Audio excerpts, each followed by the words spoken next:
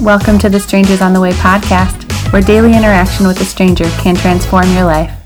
We hope today's episode inspires you to meet your own strangers on the way. Welcome to day 31 of 40 days of Strangers on the Way. Today I'm so excited to introduce you to Louise, an elderly woman that I met at an event. I love old people so much, and this lady is a firecracker. So let's get into it.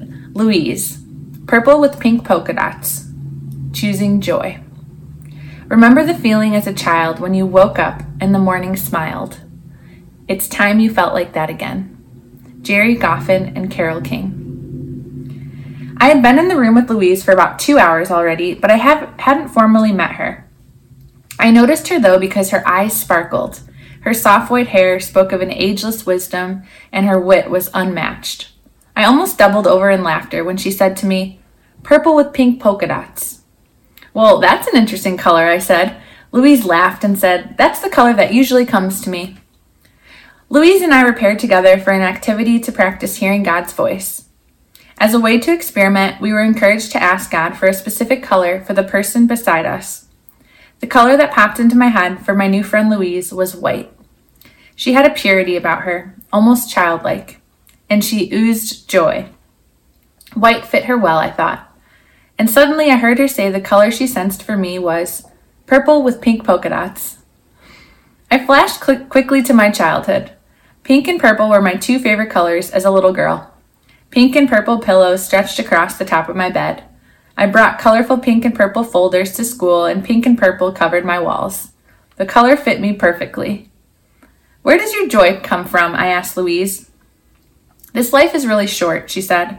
"It's important to find the joy even in the sadness and pain. Before I started a relationship with Jesus, I was a very serious person," said Louise. "Over time, I've learned how to choose joy. Literally, the joy of the Lord is my strength now." "How do you do that?" I asked her. "My dad passed away in May, and life has been really hard. I struggle staying above water sometimes, you know. How do you stay joyful when life is hard?" "Life is hard," she said. "My husband has Alzheimer's, and he's living in a memory care facility right now. Life is hard. But when I get sad or angry, I shoot off an email to 5 of my girlfriends, and I ask them to pray for me. Usually by the time I write it out, I feel better, but I send it anyway." I paused for a moment and thought about the times when I had felt sad or angry or scared. I realized that I never really let people into those struggles.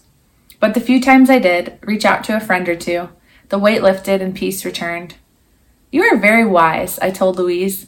She laughed. "I don't know about that." "You are," I insisted. "I'm so glad I met you." As our event ended that day, I heard Louise laughing again with girls from another table as we packed up our belongings to go home.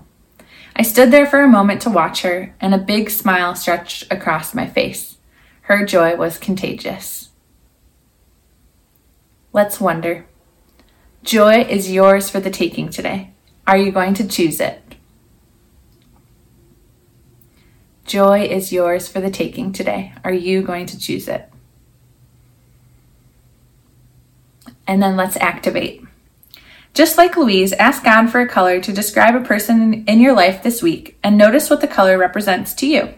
For example, blue could mean calm or serene.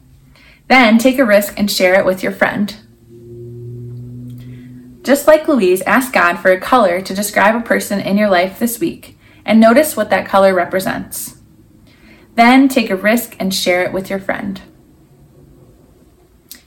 And then let's yield. If it's extra challenging to choose joy this day, what friend are you going to reach out to today to let know you're struggling? If it's extra challenging to choose joy this day, what friend are you going to reach out to let know you're struggling?